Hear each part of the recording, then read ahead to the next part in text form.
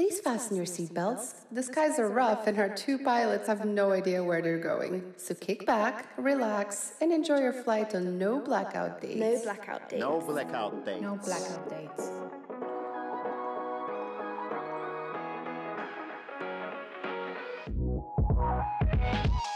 Anything that prevents my access to food and buffets has to go. Yeah, I agree. You know, the funny thing about COVID is you never thought that the continental breakfast could get worse than it already is. You gotta put your mask on, or this is how you're exiting the plane. Give them a choice: one hand mask, one hand parachute. They have to pick one. There is no excuse for being rude to airplane staff, and if you are the person that does that, stay the fuck home.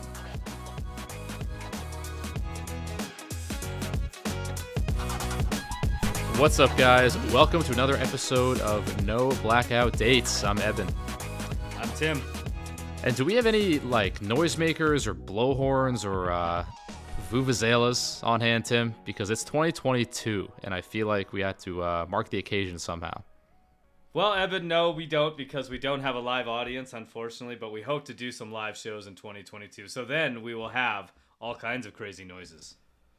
Can you at least whistle? Can you do the two fingers in your mouth thing where you do the loud whistle? Shamefully, Eben, I can't whistle, and it's a very sore subject that my wife makes fun of me of constantly. I can't either. So no, I can't do anything. There's our mutual New Year's resolution. We'll both learn to whistle in 2022. This is me trying to whistle. No, not working.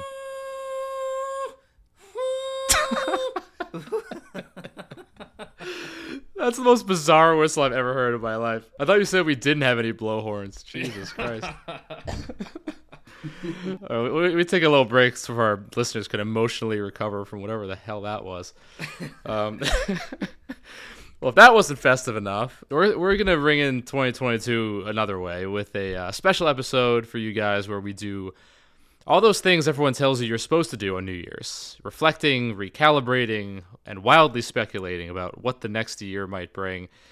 We're each going to be talking about our favorite episodes from the past year, our favorite destinations we've been in 2021, the best books we've read this past year, and finally, travel trends we hope die in 2022.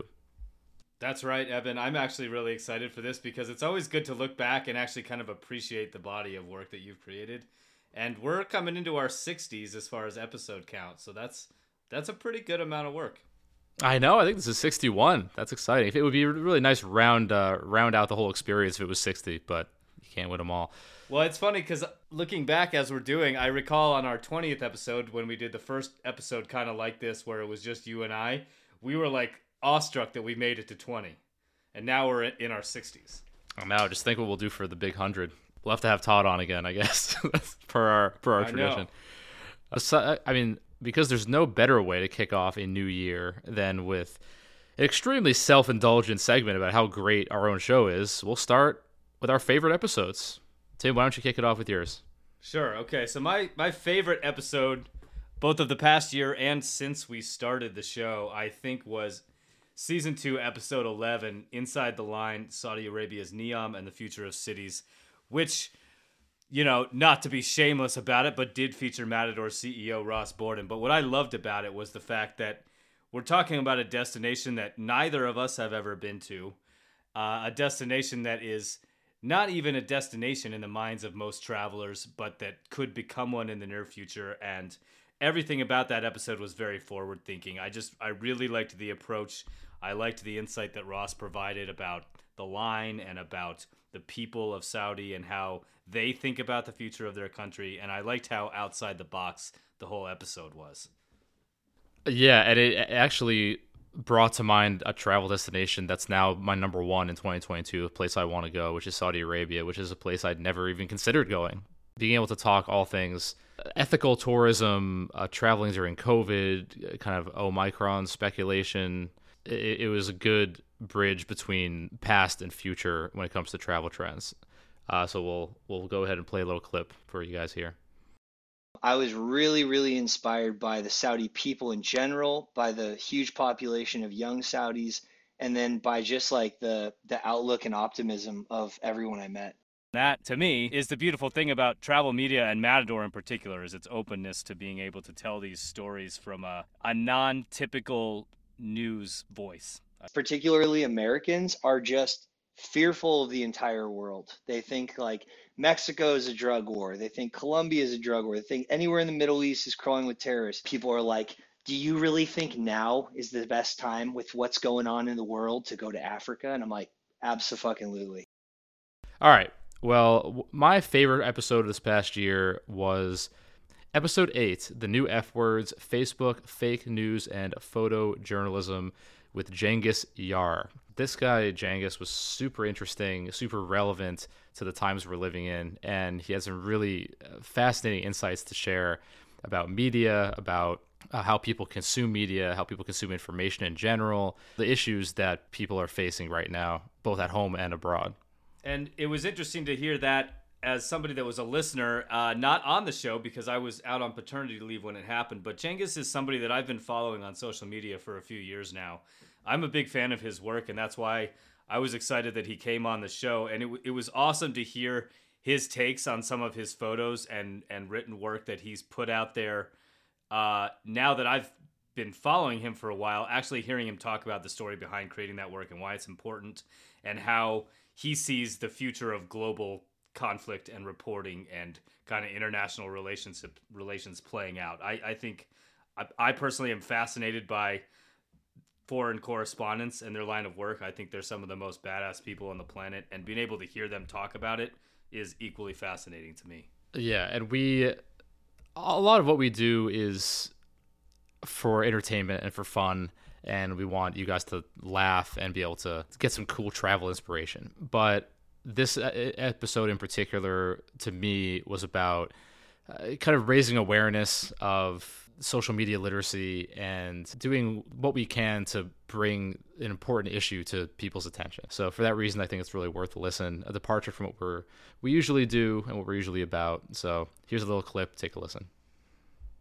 Can photojournalism bring about change in a way that is real and lasting? Meeting with families on the worst day of their life. And then I take their picture, I take some information about them, and I step away. I have so little impact on making their day any better. You want to believe that it's helping someone, but you also, you don't want to delude yourself either. What kind of change am I contributing to the people specifically that I'm meeting? It sucks. And it's something I grapple with.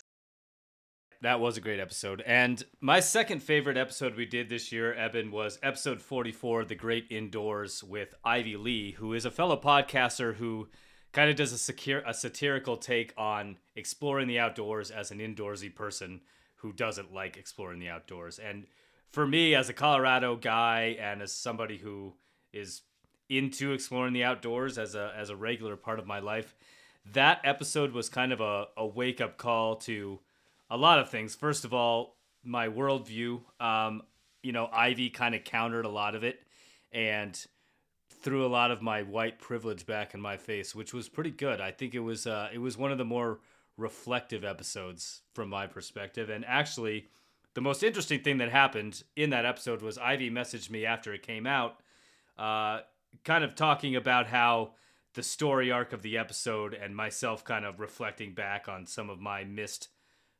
perceptions of how things are in the outdoors community, and challenging me and the way I thought about it. So it was cool. It was cool to take myself out of my own comfort zone there. Yeah, your character arc was really one for the books there, Tim. A real hero's journey. As a fellow indoorsman myself, it was great to have her confirm my worldview and that I'm not actually insane and that the indoors is in fact awesome. So Ivy was a great interview and highly encourage you guys to check it out. So yeah, take a listen to this one. Do you think that there should be like a special zone for indoors people at the base of a mountain? When white people find something that they love, avocados, Christianity, they go fucking apeshit about it, right? They go wild. They want everyone to know. They talk about it all the time. It probably took me having a conversation with you two to be able to feel comfortable saying these things. And finally, we have another favorite of mine, episode 1, Inside OnlyFans in the NSFW travel world. That's episode 1 of season 2 with Lauren Blake, an OnlyFans star and travel host. Our first episode to kick off our new season with Matador one of my all-time favorites. She told us everything that you've ever wanted to know about OnlyFans and what goes on behind that mysterious curtain. We got some fascinating insights, some kind of gross insights, and I think she answered questions that people have been a little afraid to ask in public, and that's always my favorite kind of episode. Right. Actually, what I loved the most about that episode was that it kind of gave a validity and a personality to a platform on the web that people tend to stereotype very severely before they've ever checked it out. I think that, regardless of the reason why a content creator is on OnlyFans, there's an assumption of why they're on OnlyFans and a lack of looking at the deeper perspective of what that person is trying to do with their life. And I really liked how Lauren broke down everything that she's doing and how OnlyFans is actually only a part of what she's doing with herself and her career and her media work and her modeling and everything that she's doing. I really liked getting a deeper perspective on a platform that everybody's heard of, but nobody really takes the time to look into.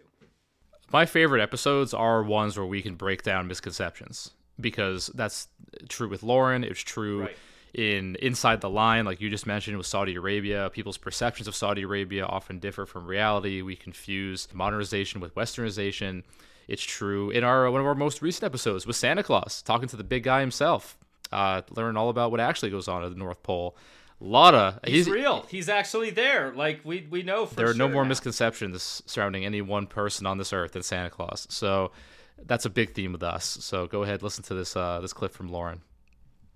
They have these fetishes where they will pay any amount to see you do this. They want to buy things from you, like send me dirty socks and like that kind of stuff. And it's like, well shit, okay. Like I bought these socks for $10, but I'm gonna sell them to you for $1,000. Would you follow Tim if he made an OnlyFans for his hat influencing? I already followed Tim's OnlyFans. You just don't know about it yet. Nice. You're my first fan. Woo. All right, and with that, we'll go into our second segment of our special New Year's episode, where we're going to talk about our favorite travel destinations of 2021. Now, caveat here, it's been a COVID year, so we don't have as many to choose from as we might in a normal year. But Tim, for example, you haven't left the country, right? No, I haven't. I haven't left the country in almost 2 years. I guess it'll be 2 years in March. And my favorite destination this year was Idaho, which was a place I'd never been to before. And that's kind of been a highlight to me of the last COVID couple of years. Is I've explored a bunch of America that I never really took the time to go to before. And Idaho in particular stood out because it's kind of like Colorado was 30 years ago.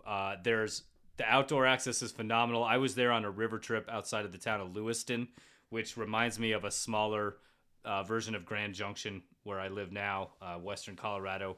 Idaho kind of has that same vibe where the people there are very into this kind of natural surroundings of where they live. It's beautiful. There's a ton of exploring to do there. But I really liked how friendly and welcoming everybody was in Lewiston. The hotel I stayed at was great. Everybody from like the cab ride I took from the airport to the hotel was one of the most memorable cab rides I've ever had. This guy just chatted me up about all of the crazy people he drives around in this small little town. People that go with him every day. It was like what I'd expect to see in a New York cab, in a cab in this like tiny town of 50,000 people. By what you'd expect in a New York cab, do you mean someone like shooting up heroin in the backseat? That didn't happen, but I wouldn't be surprised if that was one of the next stories he was going to tell me, because this guy, and you kind of always think that with cabbies, they see it all. You never know who's going to get in your cab next. And this guy was just a chatterbox driving me 10 minutes from the airport to my hotel downtown. But being in Idaho, it's like the Northwest state that everyone forgets about, because everybody goes to Oregon and Washington, and they go to Seattle, and they go skiing at Mount Baker, or they go to Mount Hood. But nobody thinks to go to these places in Idaho. And being on the Salmon River and camping along the river outside of Lewiston was an incredible experience, super remote, but the people there are amazing, and the beer is amazing. I liked it a lot. Do people call it the Potato Riviera? I wouldn't be surprised if they did. They didn't to me, because I feel like where I was not the prime potato country. Big marketing opportunity missed. Welcome to the Potato Riviera. All right, Idaho. If you can't leave the country, you don't want to leave the country, concerned about COVID, head to Idaho. easy to socially distance in Idaho. So for me, I did leave. I actually, the opposite of Tim, I didn't really travel anywhere domestically, but I took a few international trips. The first of which post-COVID was to Baden-Baden, Germany. So that was my first international trip in about a year and a half. And it was, let me just say, the perfect place to dip my toes back into travel, to shake off those travel cobwebs. It's a spa town, kind of ritzy spa town on a group trip for work. And I was a little skeptical because I'm not a spa guy. I have an incredibly hard time just relaxing. But thought I'd go on a limb. First post-COVID trip, I wanted to be a little relaxing. Didn't want to do anything too intense, too adventurous. So I was like, yeah, I'll go to Germany. I'll go to Baden-Baden, this nice spa town. And it was so nice. Really kind of shattered my expectations. I got a massage and somehow managed to relax for maybe 5 of the 45 minutes. Because it's tough. We've talked about this before. Massages are tough. It's tough to, like, they dig their hands into you like they're torturing you sometimes. And I know there's a science behind it, but it's not always pleasant. So I learned to kind of come to terms with massages. Went to a nice casino, hit up some spas. It's right on the edge of the Black Forest. So in addition to being a really nice town, a historic town, you can walk 10 minutes from the center of town and be right in the Black Forest. There's hiking, biking, whatever you want to do in there. And I will say, one other thing that stuck out to me on this trip was, I've been in the U.S. for like a year and a half, hadn't left the country. I got used to my routine. I go there, I'm eating a lot of German food, a lot of rump steak, a lot of schnitzel, dumplings, and a lot of chanterelles, a lot of mushrooms. And by the time I was, this is my second week there, I was just kind of sick of it. And, I was like, you know what? I kind of want a taste of home. Around the corner from my hotel, I find this American diner called Jones K's American Diner. I walk in, like a 50s style retro diner, really authentic looking, run by Lebanese people, incredibly friendly people, great food. And as I was leaving, I went there, full disclosure, I'll admit, I went there 2 nights in a row. Second night, they probably recognized me. They're like, who is this solo American guy that keeps coming in? They gave me a free piece of apple pie. They were like, this guy, authentic American, is coming in. We're going to give him a free piece of apple pie just as make him feel right at home. So Germany, great. The American diners in Germany, also great. So check those out too. Jones K. Shout out to Jones K. Well, my entire German experience was about an hour in the Dusseldorf train station. So I haven't explored it as much as you have, but I would love to get over there sometime. Yeah, well, with that, we'll go into our next segment, which is our favorite books of 2021. And I guess I'll start this one off. The first one I'll talk about is After the Fall by Ben Rhodes. The book talks about the rise of autocracy around the world, spotlighting the U.S., Russia, Hungary, and the strongman leaders that have come into power there in the last 5 to 8 years, and how it's part of a global trend of autocratic rulers, nationalist movements, and it's disturbing, and it's not encouraging, but it's a really good read, and it's really entertaining if you're interested in geopolitics and learning about international relations. That's awesome, Evan. Actually, Ben Rhodes is a great writer. I read his book, The World as It Is, which recounted his time as the Deputy National Security Advisor for Barack Obama.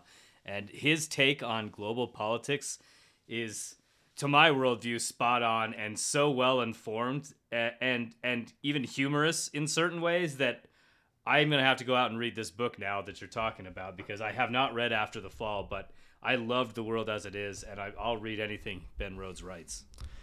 Yeah, it came out just this year, and if you're interested in Russia, especially if you're interested in Russian-American diplomacy or learning more about Hungary, Viktor Orban, countries and rulers you might not really know about, it's great. So that's my first book for 2021. How about you, Tim?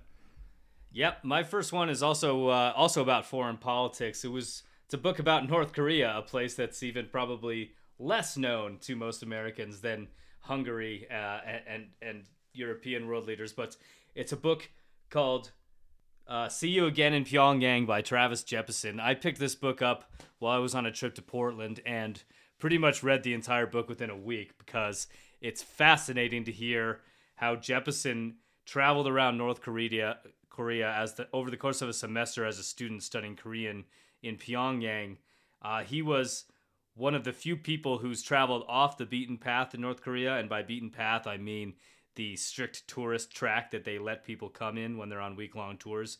He spent months there along with 2 other guys and was able to visit a number of towns, beaches, hotels, museums, places that people generally don't even know exist, let alone have the opportunity to visit, and also shares a lot of conversations that he had with North Koreans, kind of under the radar, not just his tour guide. So it was fascinating to learn the perception of North Koreans to Americans who are living in their country, and to a guy that goes in and just basically reports without them really knowing that he's reporting on North Korea. It was an incredible read. That's a book I want to pick up because, as we talked about on a few recent episodes, I really want to go to North Korea once the U.S. lifts their travel restriction, and it's probably my number 1 travel destination. It probably won't happen in 2022 or 2023, if we're being honest, but in the near future, I would love to go there. And I think we want to have either the author or someone, a North Korea expert, on the show in 2022 as well, because I think it's a topic that we're both super interested in. I think a lot of people are really interested in. Well, on a similar note, to continue this geopolitical trend we're on, my next book is called Land of Big Numbers by T-Ping Chen. And the book is basically a collection of short stories about life in contemporary China. And the stories are fiction, but they're rooted in real social norms throughout China. And it really spotlights the brutality of the totalitarian regime and the oppressiveness of the Chinese Communist Party from a ground level view. So it's fictional stories. This isn't a nonfiction book. And, it ranges from a guy who works a government troubleshooting hotline to a character whose sister, who's in college, starts becoming interested in revolutionary thought online and starts posting in prohibited online forums about her rebellious political views, who ends up getting stifled by the government in a kind of brutal way. The range of stories is really remarkable and shows someone like me who doesn't know a whole lot about China and didn't really know a whole lot before I picked up the book, really what life is like under the Chinese Communist Party.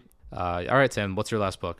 So my last book is a novel, which is unique for me because I'm not a huge fiction guy, but I do appreciate a good novel now and then. So this book is called The Giver of Stars by Jojo Moyes.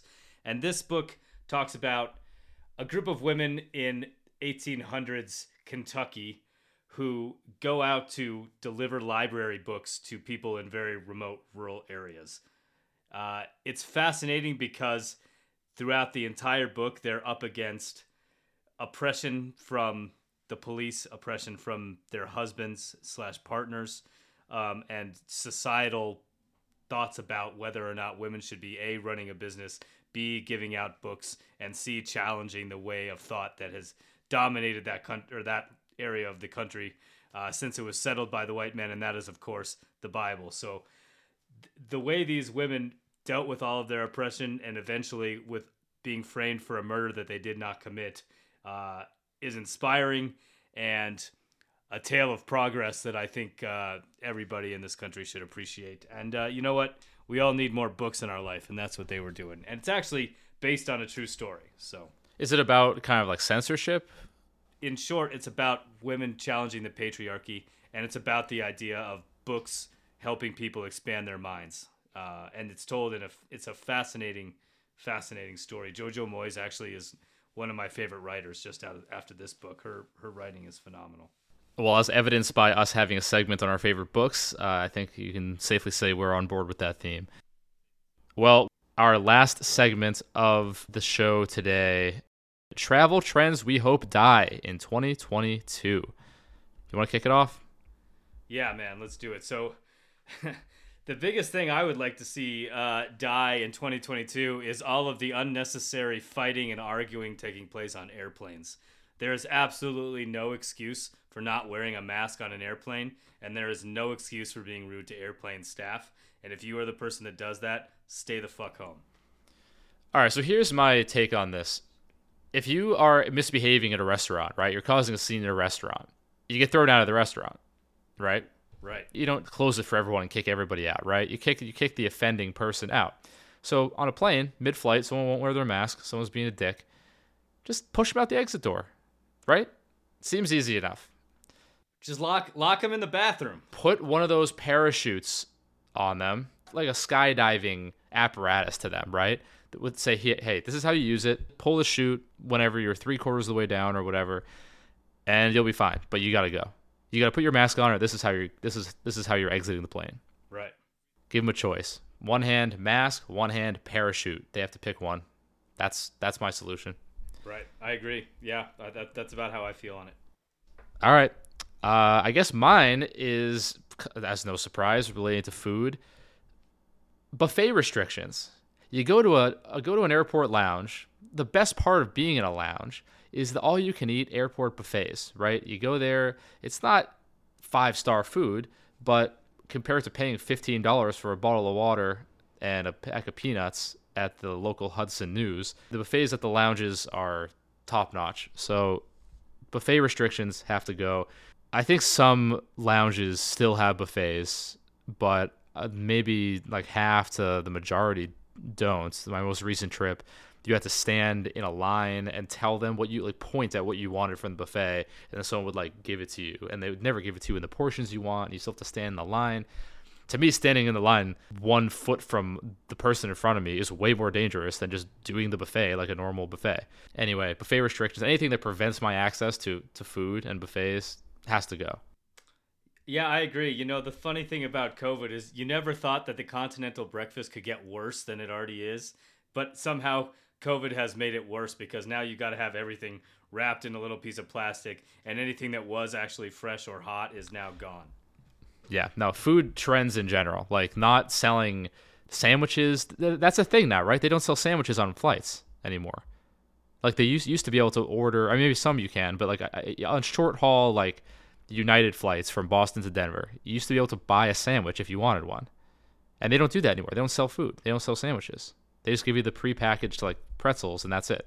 Was that a COVID thing? I think it's a COVID thing. It's definitely a COVID thing, and it leads right into my next trend that I hope dies next year, which is the resurgence of plastic to-go-ware everywhere you go. Like it drives me insane. I'm at the point now where when I do to-go orders, which with a young baby we're doing a lot right now, I'll note on the phone or over the internet order form, no napkins, no silverware, no sauce packets. And I would say 90% of the time that advice is ignored. I don't want all this trash when I'm ordering food, and I want to be able to bring my mug into the coffee shop and get it filled up instead of having to use a paper cup. Like, that has got to come back. Are you into sustainability? Yeah. I learn something new every day. Well, wait, so if you bring a mug into a coffee shop, they won't fill it up right now? Is that how it works? That started coming back. That the later part of this year, now in a lot of coffee shops you can still do that. Or do it again, I suppose. But for a long time, you couldn't. No, everything was to go only. They didn't want to touch your cup. They definitely didn't want to put your mug up to their coffee machine. Well, I'll tell you, I think this is a COVID thing as well. They used to, at like the local coffee shop, they used to give you a legitimate coffee cup. They give you like a real mug, and they put your coffee in that if you're going to sit there. Now, I think because they don't want to reuse stuff, they're trying to, I don't know, fight against germs, they're just doing plastic cups for everybody, regardless of whether you're there to stay or to go. I love that because I don't drink the coffee. I just buy the coffee so I could sit there, and then I throw it away outside. So previously, I'd have to specifically ask for a to-go cup and then sit there in the coffee shop and pretend to drink it and then go outside. I don't have to ask for anything. They always give me You could just bring in your to-go coffee mug and just have them fill it up and just not drink it and then dump it out in the grass outside. I don't have a to-go coffee mug, Tim. Well, why do you think I have a should get to-go one. coffee mug? Maybe you should get one. There's no thing is like there's no grass to dump it in. Like it's like a city street. It's like there's no green area. It'd be weird. Then dump it in the street. It doesn't have to go in the grass. Who cares where it goes? That's weird. There's like people on the street. Like what's this kid dumping out his coffee all the time? No, it's basically like, so before I'd have to, if I forgot and they gave me a real mug, I would have to like just leave it there completely full, and they'd be like, why'd this kid order coffee, sit here for 3 hours and then not drink any of it? That'd be weird. Now, it's like, great, I don't have to remember to ask for that. They give me a plastic cup all the time. I bring it with me. I throw it out in the big trash can outside. It's great. Fair enough. So that's my take. And also, I probably have talked about this before on the show, how I don't drink coffee, but just go in and pay for coffee just so I can sit at a table and be a paying customer. But that's the context of this whole dilemma. All right. Well, next trend for me is staying in. That trend is starting to go away already, but staying in has become in vogue, I guess, during the pandemic. People got used to their routines. They got used to their shows. They were binging on Netflix.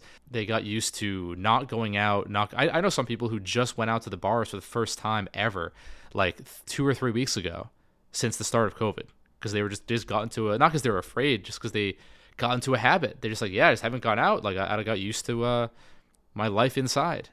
And that trend is dying. I see it kind of coming back a little bit with Omicron, but I'm hoping that continues. That's just a bump in the road, and that trend continues to fade out as we go into 2022, because staying in, humans did not evolve to stay in, okay? We're social beings. We like to go out. We like to socialize. We like to, some more than others, I understand that, but we're not meant to be cooped up in our houses by ourselves watching TV. All right, Evan. Well, you know what? I'm going to make my final trend in agreeance with your final trend, because I agree. It's time to get back out there and not be afraid of all the hype. All right, I like that. I like ending on a conciliatory note. That's about it. Yeah, we'll see you guys. We're back to normal episodes next week.